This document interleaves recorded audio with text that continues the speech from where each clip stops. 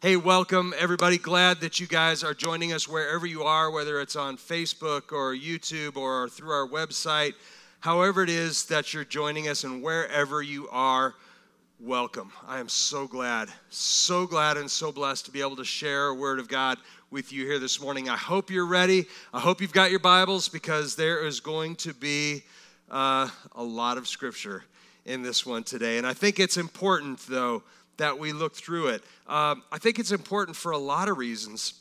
I was talking with a friend of mine, Scott, you're out there, thank you, shout out to you for the word about revival this week. We were talking about revival in the church, and just real briefly, we were talking about the basically the definition of revival. And I think we all want to pray for revival. We all expect to see and hope to see revival in the church. But what really is that? I think revival at its basic level is just simply a renewal of excitement for the things of God. A renewal of excitement for digging into Scripture, for loving one another and carrying out the words of God. But so many people want to sit and simply just pray for revival, like it's something that God is just going to drop on us. I think revival starts in our heart, and it starts with that excitement that builds. And that excitement starts with us being willing to engage in the things of God. And so when we teach a message like this from a minor prophet, Amos, that lived 2,800 years ago, we need to look at that with a hunger to find out how it applies to our lives, what we can take away and apply, because there's not a single word in the entirety of Scripture that is fluff. There's nothing there that's a waste or just taking up space. It is all the Word of God, and it is all able to help guide us through this life. So that's where we are. Let's jump into it. Hey, before we do, I just have to do a shout out again to my NASCAR fans. Guess what happens this afternoon? Live racing again. I know where I'm going to be when they drop the flag. So if that's you, shoot me a text or give us a comment that you're going to be there with me in spirit. Hey, so let's get into the message here. We are in this series called Trei Asar. Trei Asar is a Hebrew word that just means the 12. And the 12 is not the 12 apostles as you might think, but the 12 is the 12 minor prophets. So we had the major prophets. Everybody knows about Isaiah and some of the major prophets. They're major simply because they wrote a lot. They were very prolific in their writing. The minor prophets were more focused, more concise, smaller, shorter scripture passages for sure, but equally as powerful and just directed towards a specific people at a specific time. And that's how God used his prophets, especially in the Old Testament times. There were people who needed a reminder of God's word. In many cases, they knew that God's word. The prophet wasn't telling them anything they didn't know, but they needed a reminder. And they needed a reminder, in many cases, of the consequences of failure to heed God's word. And so this is where we are. I hope you're excited to get into this. Let's take a look at it. We started out our series a few weeks ago. If you've missed any of them, whatever platform you're looking at right now, you can also go in and check out our archives and check out the previous messages in this series. I think it's good to have a foundation and see as we go through, because they will sort of build on one another. So we started out with Obadiah. Then we went to Joel, and then last week we taught the story of Jonah. That was a fun one for me to teach, and I hope you guys enjoyed it. But let's get started this week as we look at the book of Amos, or as it's correctly pronounced, Amos. Let's take a look at that. Before we get into the whole scripture, I want to give you what I would call the Cliff's Notes version. Remember Cliff's Notes from school, right? You'd look at that, and I don't want to read the whole book. Just give me the synopsis of it. Here's one that I wrote for Amos. Listen to this. Amos was just a simple shepherd called by God to deliver a message that nobody thought they needed to hear. Israel had grown complacent, fat, metaphorically, spiritually lazy, and hypocritical. Social injustice in the forms of human trafficking, slavery, greed, and mistreatment of the poor was considered normal at this time. Though they knew God, worshiping him completely took a backseat to the pursuit of material wealth. That's it. Now, some of you may stop there, say, check, I know about Amos, and move on to your day. But I encourage you, I want you to stay with me. Stay with me as we go through and hear specifically what God's word says about social justice. We think social justice is just a modern invention or certainly a modern problem, but this goes all the way back. There's nothing that God hasn't foreseen and hasn't addressed. One of the reasons we have Scripture is so that we can see what God said about this thousands of years ago, and to know that the things we're going through today are nothing new and different, and he has given us guidance. That's why it's so important for us to study the Scripture. So, before we get into what the Lord says about social justice, let's just talk about who Amos was as a person, kind of lay the foundation for going into the Scripture. So, first of all, here's an image of Amos. It's not a picture, okay? It's just a painting, a depiction, but it's pretty accurate from historical accounts that I've seen. One of the first things you might notice is a contrast to some of the other prophets that we've seen who were very regal and stately looking. These were, for the most part, what you call a professional prophet. Amos was not. Amos was just a shepherd. He was just a shepherd. In fact, his own scripture says that he was a grower of sycamore figs and a shepherd. He was certainly not a professional prophet. And that'll be important later. We'll talk about that more as we get in. He lived about the 8th century BC, okay? Born approximately 800 BC and died about 745 BC. He was what they call a contemporary, or he lived and prophesied at about the same time as Jonah, Hosea, and Isaiah. Different messages for different people, but approximately the same time. He was born in a town called Tekoa, which is 10 miles south of Jerusalem. Okay, so that would have put it solidly in the southern kingdom of Judah. So this is where we are. Again, he was a shepherd, grower of figs. He was really just an average guy when God chose him and called him out. The setting now for this prophecy, the setting for those times is this. King Jeroboam II was king of Israel. Again, the northern kingdom was Israel, and King Jeroboam II was that king. Uzziah was the king of Judah. Okay, so again, the divided kingdom, we had two different kings. It was a time of peace. Remember, the two kingdoms constantly bickered and fought back and forth, but this was a time of relative peace. They were working together. It was a time of prosperity. They were developing trade routes. They were much more focused at that point on expanding their kingdoms and trade and wealth and the acquisition of wealth than they were about fighting each other. And they were getting a lot of that done. There was great expansion and a lot of economic prosperity happening, in part because, if you remember from a message a while back, we talked about Jonah delivering his message just last week. Time flies, right? Jonah delivering his message to Nineveh, and how Nineveh just immediately repented and turned to God. Well, this was able to take a major source of constant anguish and turmoil off of their border and calm that down. So this allowed them to do that. It also, this time of peace between Judah and Israel, allowed a prophet from Judah, like Amos, to be able to actually travel north into Israel safely and deliver the prophecy that he's called to deliver here. So this is where we are. Check out last week's message on Jonah if you want to hear more about Assyria and Nineveh. But again, this was a time of great political alliances, economic expansion. These things were all going on. These trading empires were being built. Jeroboam II actually was expanding Israel like crazy by controlling the trade routes on either side of the Jordan. Again, just expanding hand over fist like crazy, a great time of economic prosperity. And the side effect of that is that worship of God had become an afterthought. It's still a part of their lives. That's inbred in their culture. but it was a total afterthought in what they did. They would go through the motions. In other words, we're in the middle of our busy trading day, our busy commerce day, but let's stop for a moment and run to the synagogue and pray, and then we'll leave.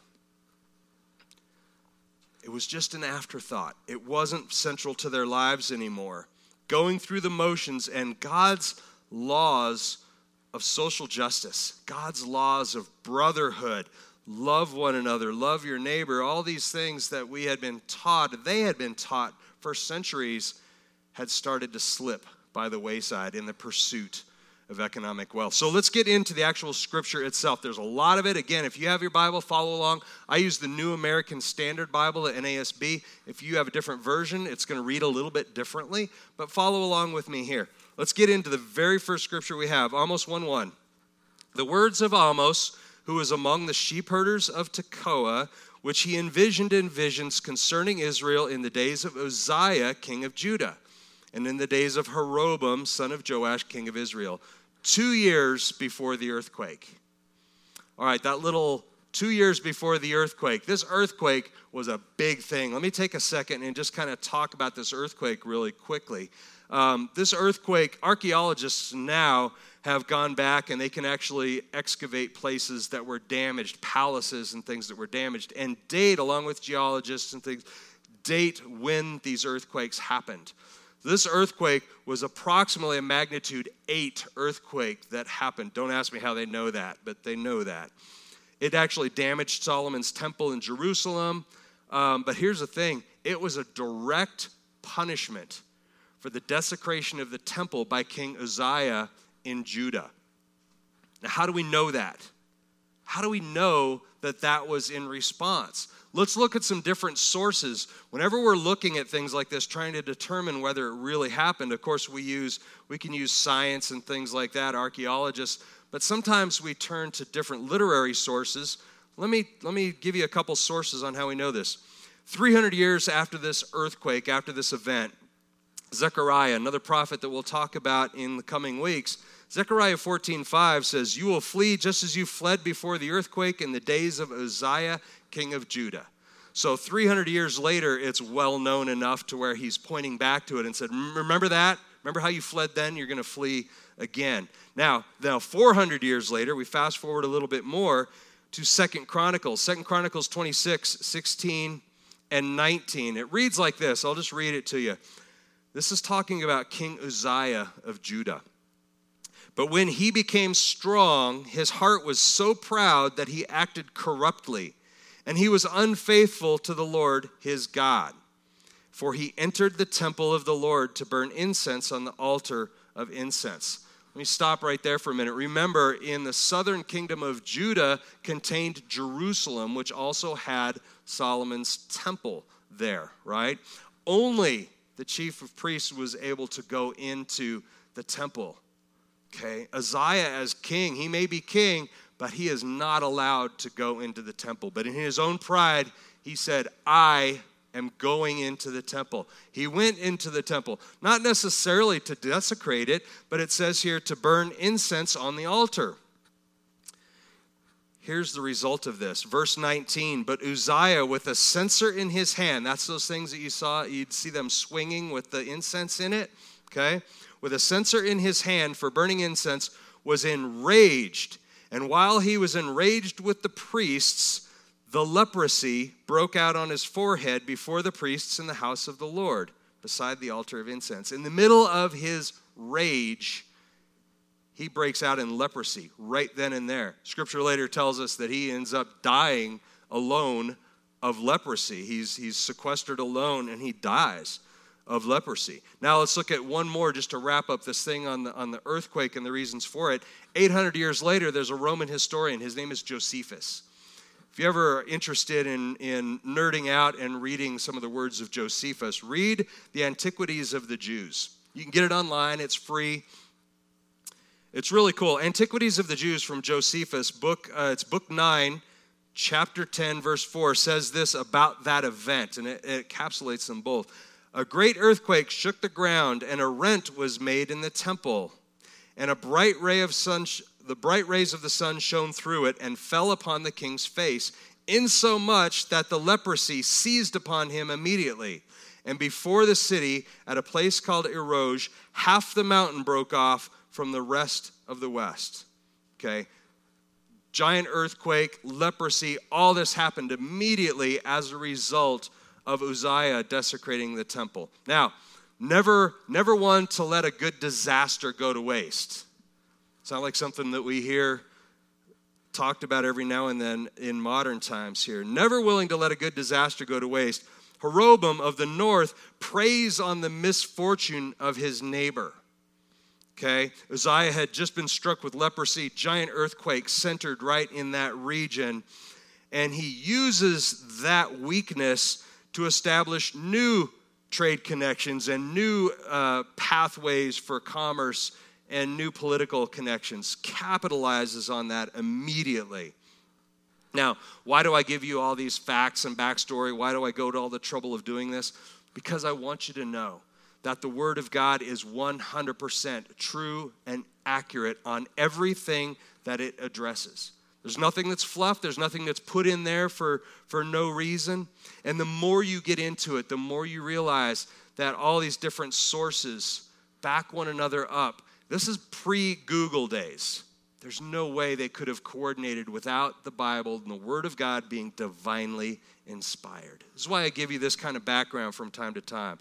But let's move on now. Let's get back to the scripture really quick, and let's talk about this. Amos chapter 1, verse 2 says, "He said, the Lord roars from Zion, and from Jerusalem he utters his voice, and the shepherd's pasture grounds mourn, and the summit of Carmel dries up." Now this area that he's talking about right here covers both the northern and southern kingdoms, okay? It's a giant area, and this image of a roaring lion, being a shepherd, would have been one that was very, very common to him, striking terror. When you hear the roar of the lion, something's about to go down. And he's evoking that imagery there. When we talked about Joel or Yoel a few weeks ago, the lion was roaring for Israel. In this case, the lion is roaring against Israel. Now, if you read the scripture, and I encourage you to read it, almost as 9 chapters. If you read through it all, you're going to get so much richness out of it. But for the next 18 verses, the Lord goes to pronounce judgment on the enemies of Israel, including Judah. Okay, so remember, Amos is prophesying this to the nation of Israel. Give it to you real quickly. Amos 1:3. "Thus says the Lord, for 3 transgressions of Damascus, and for 4 I will not revoke its punishment, because they threshed Gilead with implements of sharp iron." Let's leave that up there for just a second. Let me talk about this really quick. Gilead sits in the northern kind of Golan Heights, what we would call the Golan Heights now area of Israel. That's where Gilead is. They were repeatedly raided. The Syrians from Damascus would come across the border and raid this area of Gilead, constantly going in and stealing and raping and pillaging and essentially just being a pain constantly. Now, that statement for 3 transgressions and for 4, that's a common literary style of the day, and Amos uses that. Amos writes beautifully if you ever get a chance to read through the scripture yourself. But what it essentially means is, look, you've had your 3rd and your 4th strike, and God's done with you. So for 3 transgressions and for 4, that's what it's talking about. That same literary device is used throughout the next several lines. Amos 1:4. I'm going to read some to you here, and I'll put some on screen. Amos 1:4. "So I will send fire upon the house of Hazael, and I will consume the citadels of Ben-Hadad." Hazael and Ben-Hadad were Syrian kings. And this pattern of transgressions and fire as judgment continues through the next several. Amos 1:6. "Thus says the Lord, for 3 transgressions of Gaza, and for 4, I will not revoke its punishment, because they deported an entire population to deliver it up to Edom." Now, Gaza refers to the land of the Philistines. It's between Israel and Egypt, kind of on the coast. That's known as Gaza, then and now. Jeremiah 13, actually, we'll talk more about Gaza's treachery there. If you want to learn more about it, you can look at Jeremiah 13. But again, the penalty for that is this all-consuming fire. Amos 1:9, thus says the Lord, for 3 transgressions of Tyre and for 4 I will not revoke its punishment, because they delivered up an entire population to Edom and did not remember the covenant of brotherhood. Now, Tyre and its sister city Sidon, remember Tyre and Sidon, if you know your scripture, were major seaports in Phoenicia. Phoenicia sits, again, on the coast. It was a great trading port. They had a long-standing trade agreement with Israel, okay? And this trade agreement actually allowed them to provide the lumber to build Solomon's temple. They had made this pact, this covenant of brotherhood between Hiram, who was the king of Tyre, or the region there, and Solomon. They had made this pact, this covenant of brotherhood. But here's what we find out is that Tyre later became complicit in delivering Hebrew slaves, okay, both to Edom and to Greece. So they were a seaport, and rather than to stand up for that, they allowed this trade of slaves to go right through unchecked.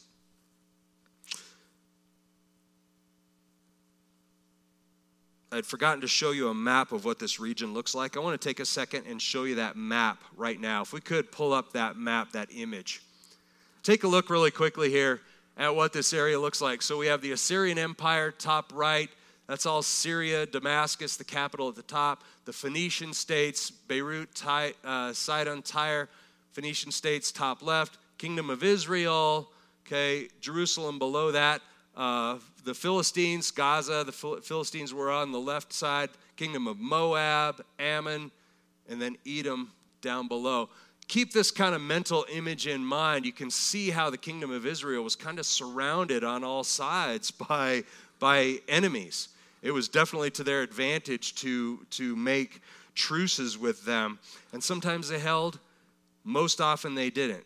So what the Lord is saying now is He's pointing out the different sins of the nations that surround Israel. Now, if you're in the nation of Israel and you're hearing the Lord say this, you're kind of encouraged because the Lord is aware of the transgressions of your neighbors, and He is going to be the one to punish them. So, this is where we find ourselves, Amos 1:11. Thus says the Lord, for 3 transgressions of Edom, you can take that map down, yep, and for 4 I will not revoke its punishment, because he pursued his brother with a sword. While he stifled his compassion, his anger also tore continually, and he maintained his fury forever. If you remember the teaching on Obadiah, we see where Jerusalem was getting ransacked and people were fleeing across the border, and Edom was actually attacking the refugees as they fled from this attack up there. So definitely sinful in the eyes of God, absolutely taking advantage of those who were in a weakened state. And we'll see later, God's got a problem with that. Amos 1:13, thus says the Lord, for 3 transgressions of the sons of Ammon, and for 4 I will not revoke its punishment, because they ripped open pregnant women of Gilead in order to enlarge their bodies. First of all, yes, that really happened. What they would do, the Ammonites would sacrifice the children of their enemies in fire. Literally happened. The Ammonites, by the way, were descendants of Abraham, descendants of Lot, Abraham's nephew. Amos 2:1, thus says the Lord, for 3 transgressions of Moab, and for 4 I will not revoke its punishment, because he burned the bones of the king of Edom to lime. Okay, also descendants of Lot. The king of Moab, in a war with Edom, captured the king of Edom, okay, actually burned his bones rather than to honor and bury and take care of the body. Remember, they had very strict rules on how to honor the dead. But instead of doing that, he actually burnt the king of Edom to dust.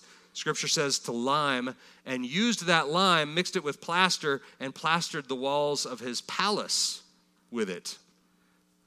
That takes it to a whole nother level there. Now, we see God's judgment through all the enemies reaching the southern kingdom of Judah. Remember, at this point, Israel hasn't been addressed yet. This is being addressed to Israel. They're probably pretty encouraged about this. Amos 2:4, thus says the Lord, for 3 transgressions of Judah, and for 4 I will not revoke its punishment, because they rejected the law of the Lord and have not kept his statutes.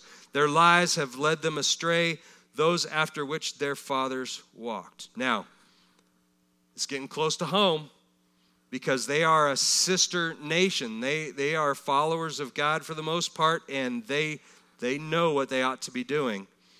Now, if you're in Israel, you have to start saying to yourself, we do a lot of the things they do. I hope this isn't coming our way. But now, the prophecy of Amos turns to Israel, which is where the rest of this prophecy focuses on the nation of Israel.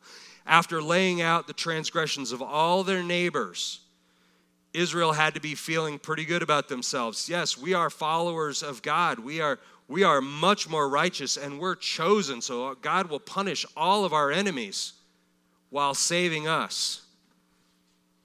Yes, God will punish our enemies, but not at the expense of correcting us when necessary. Amos 2:6, thus says the Lord, for 3 transgressions of Israel, and for 4 I will not revoke its punishment, because they sell the righteous for money and the needy for a pair of sandals. Let me explain that just a little bit here. They would actually lend money, the bankers and the rich people would lend money to the poor, knowing full well they couldn't pay it back. And their idea was, I'm going to lend you money. I know you can't pay it back, so I'm either going to take you as a slave in payment, or I'll take your sandals, or I'll take your family. This is what they did. They knew that the debtor couldn't pay. Typically, they would take that debtor and make them a slave. This is what, when Jesus taught, by the way, in Matthew 18, he teaches the parable of the debtor. This is what Jesus is referring back to as these sins of Israel doing this. Amos 2:8, or on garments taken as pledges, they would stretch out beside every altar, and in the house of the God, they drank their wine of those who had been fined. Get the picture of this. When you would do a short-term loan for somebody, you would often take their cloak as collateral, meaning a loan they're going to pay back later that day, or maybe the next day. You would take their cloak as collateral. Again, their practice was to purposely give loans they knew the people couldn't pay back. Now, if they were late, they would charge interest. And interest, short-term interest, was usually in the form of wine, jugs of wine, things like that. And what this imagery here is the bankers and the fat cats in Israel would actually go into the temple, lay down on the cloaks of those who they had cheated out of them, and drink the wine that they had collected for interest. This is not a good way to honor the Lord, throwing their parties in the synagogues and in the temples with the spoils. Now, their other, in general, national sins were things like father and son laying with the same girl, forcing priests to get drunk, refusing to let prophets speak in public. The list goes on. You can read Scripture to talk about it, to learn more about it. Amos 3:1-2 says this, hear this word which the Lord has spoken against you, sons of Israel, against the entire family which he brought up from the land of Egypt. You only have I chosen among the families of the earth. Therefore, I will punish you for your iniquities. Now, this word spoken to Israel, but applies to all of God's people and all the tribes. He says, you are chosen and special, therefore I will correct you. God loves us and his chosen people enough to correct them when necessary. Rather than to just destroy them, his first heart is for correction. We don't always get that point, but he tries again and again and again. God uses this rhetorical question in Scripture we see to make his point. Amos 3:3 says, do 2 men walk together unless they have made an appointment? Now, simple Scripture, we see that quoted a lot of places, but what it really means, it's the idea of both of covenant and of free will. Meaning God and his people, they walk together by common agreement and his covenant with us. I will be your God, you will be my people. They still have the opportunity to reject it, but since they accept that and they live under his protection, they also have to live under his laws. Judgment is coming, but God is so gracious, and he continues to give warning after warning. Amos 3:7, surely the Lord God does nothing unless he reveals his secret counsel to his servants, the prophets. Okay, the prophets have been made aware of the counsel and the judgment of God, and they have spoken it to the people. The people are getting warnings. Do they heed them or not? Most often it's not. Now, Amos relays these various pronouncements of judgment against Israel. Really quickly, I'll go down the list. Amos 3:10, but they do not know what to do. They do not know how to do what is right, declares the Lord. Those who hoard up violence and devastation in their citadels. Amos 3:14, for on the day that I punish Israel's transgressions, I will also punish the altars of Bethel. The horns of the altar will be cut off, and they will fall to the ground. Bethel now, just a quick word. If you remember, Israel, or Jerusalem and the temple is in the southern kingdom of Judah. Israel in the northern kingdom, Rehoboam didn't want people traveling south to go to the temple. So what he did is he built some special altars at Bethel, which is up in Israel. And if you remember, Rehoboam put golden calves there for people to worship. Bethel became a center of idol worship at the time. Amos 4:1, hear this word, you cows of Bashan, who are on the mountains of Samaria, who oppress the poor, who crush the needy, who say to your husbands, bring now that we may drink. Now, this isn't a slam it wait. Bashan is an extremely fertile area, and the cows of Bashan were known to be well-fed and happy and healthy, and it was an extremely fertile area. So he's saying, you who have been feeding off of everyone else, that's going to be a problem too.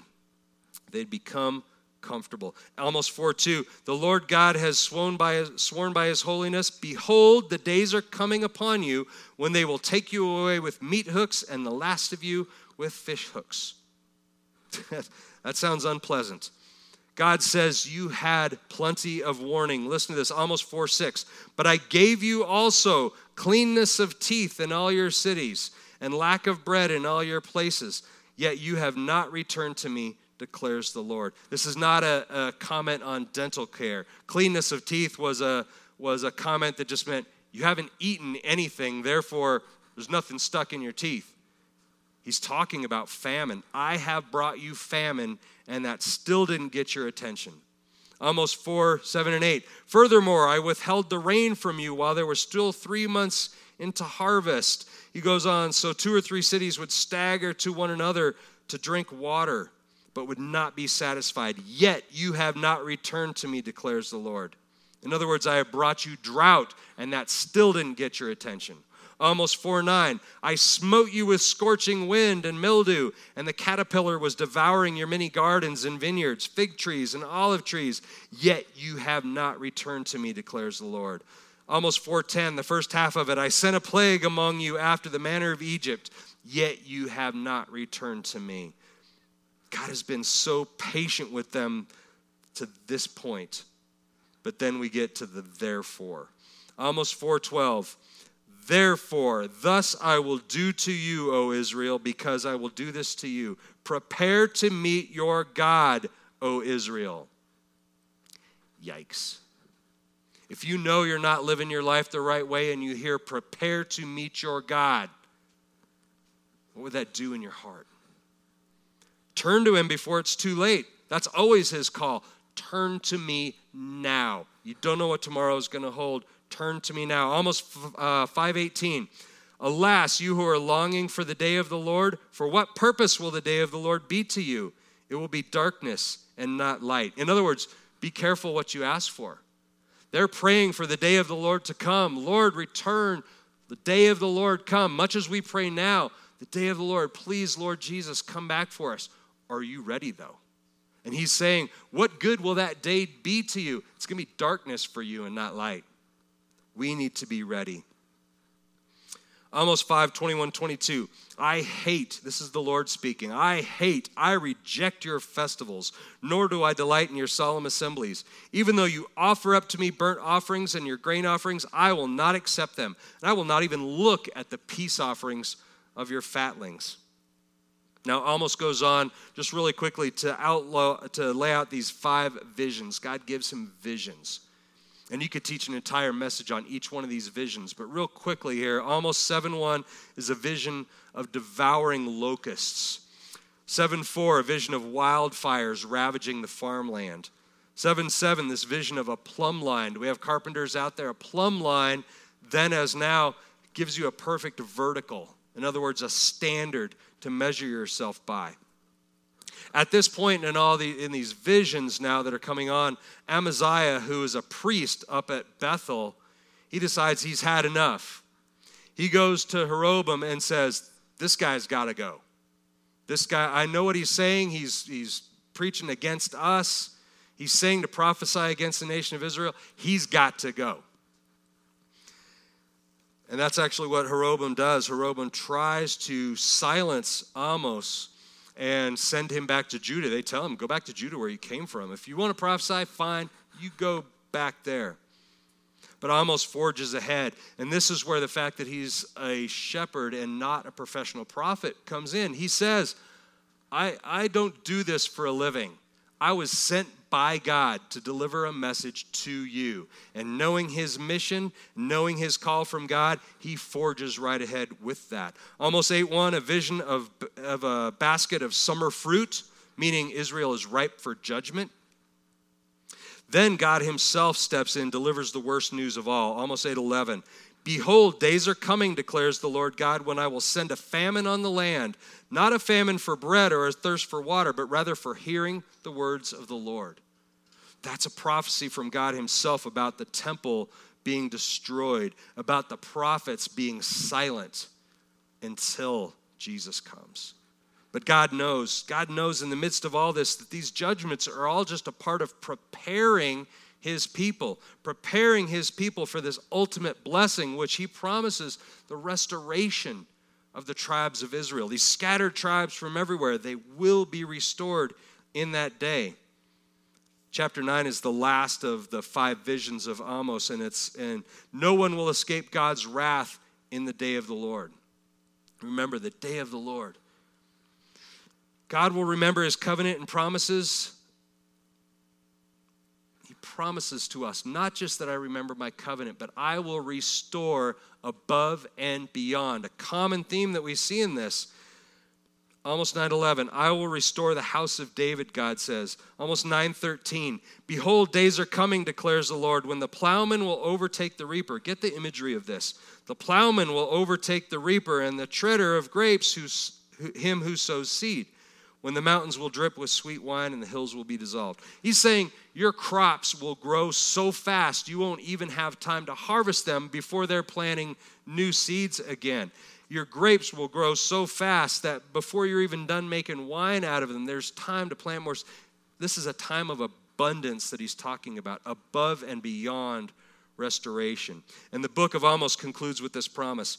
9:15, I will also plant them on their land, and they will not again be rooted out from their land, which I have given them, says the Lord your God. All right, so that concludes the scripture in the book of Amos. All but one I'll share with you in a minute here. You listen to a message like this, what is your takeaway? If you've been paying attention, what's your takeaway? Is it this? Wow, Israel sure blew it. That would never happen here. Is that it? Or is it maybe God is so merciful that even with our failure upon failure upon failure, that he won't destroy us? That he promises to love us and to be our God. That is true, but what corrections are going to be necessary along the way? Or is it this? Is it to turn inward and ask yourself where you might have started down some of these same paths? Not literally maybe, but figuratively. Where are your priorities? Where are your priorities? Have you failed to come to the aid of a friend who needs you? Have you allowed something, or maybe even quietly inside cheered the misfortunes of someone else? I'm guilty of that. I've seen some people who I feel don't deserve the best in life, and I've seen them get what's coming to them, and I have inwardly cheered that, considering it somehow God's mercy or God's judgment upon those people, when really I should be praying for their mercy. Have you gladly capitalized on the misfortunes of others? Now, the solution to these questions, I'm not going to give you those answers because they're found in two places. One is heeding the words of God that the prophet Amos spoke here and throughout the entirety of Scripture, talking about love for your neighbor, love for those less fortunate from you, not taking advantage of those, but helping those in need. But then inviting God prayerfully to convict your heart and to correct you when necessary. I think of all of the book of Amos, if we boil it down to one scripture that really encapsulates what this whole point is trying to get to, is this. It's Amos 5:24. Write this one down and meditate on this. Pray on this. But let justice roll down like waters and righteousness like an ever-flowing stream. This is an attitude of fairness, love for your neighbor, and mercy. That should flow from your heart. It should flow from everything that you do like a stream, like a mountain stream, unstoppable and constant. It's always there, and it underlies everything that we do. Now, until Jesus returns, there's always going to be injustice in this world. There's just going to be. The question is, what are you going to do about it? What's your role to play? Do we stand back and judge, or do we engage as the Lord leads with helping our neighbor, loving our neighbor as ourselves? So that's it. I want to pray to close this message. We'll do communion afterwards. I want you to take this time, wherever you are, take this time and seek the Lord on where this message applies to you. Because there's nothing better than that word of God directly to your heart. We just need to be open and willing. Are you open and willing to pray that prayer with me? Then join me. Father God, we thank you, Lord, that you have not kept your heart and your word a secret, but you have made it available to us. Your written word, your word given through the prophets, and your Rhema word delivered directly to our heart through the Holy Spirit. God, Lord, we have no excuse. We have no excuse for not knowing your heart and how we should respond to our neighbors. So, Lord, we repent right now of those times where we have failed by either our inaction or our actions failed to love our neighbor. Those places where we have not let ourselves be an instrument of your love, where we have partnered with the world and we have focused more on our physical and our financial well-being than the well-being of the neighbors around us. Father, we invite you to show us those places where we have strayed from the mark, and we invite your correction today. Get us back on the path to righteousness. Let this love for our neighbors, this righteousness, flow like a stream in our lives. Father, that's what we want. That's how we want to live our lives. So we invite you to lead us. Father, we love you and we praise you. In Jesus' name, amen. All right, worship team, you guys can go ahead and head on up. We're going to take communion right now to close out the message here. Grab your elements wherever you are, whatever you have. Hopefully you're getting in the habit of having those ready with you. Now, Jesus showed us what a life of compassion, mercy, and justice looked like. And when we are told to do this in remembrance of him, I think we need to look at those aspects of mercy and compassion. So the bread, whatever you have for bread, take that. The bread represents God's mercy and provision for his people. The breaking of it represents his mercy and his justice. Take the bread. blood represents the righteousness of Christ, shed for you as a renewal of the everlasting covenant. Take the blood.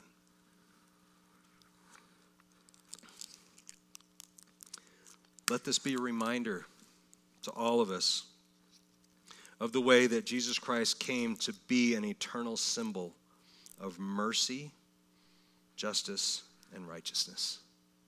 Thank you, church. Be blessed. Let's have some worship together.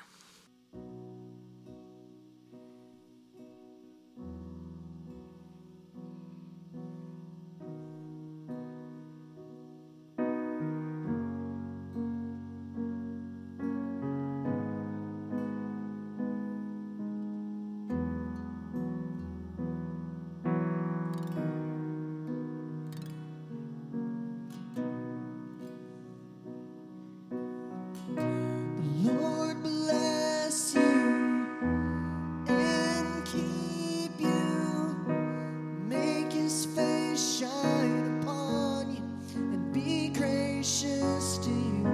The Lord turn his face toward you and give you peace. Sing that again, the Lord. Lord bless you and keep you, make his face shine upon you and be gracious to you. The Lord turn his face toward you and give you peace. Amen.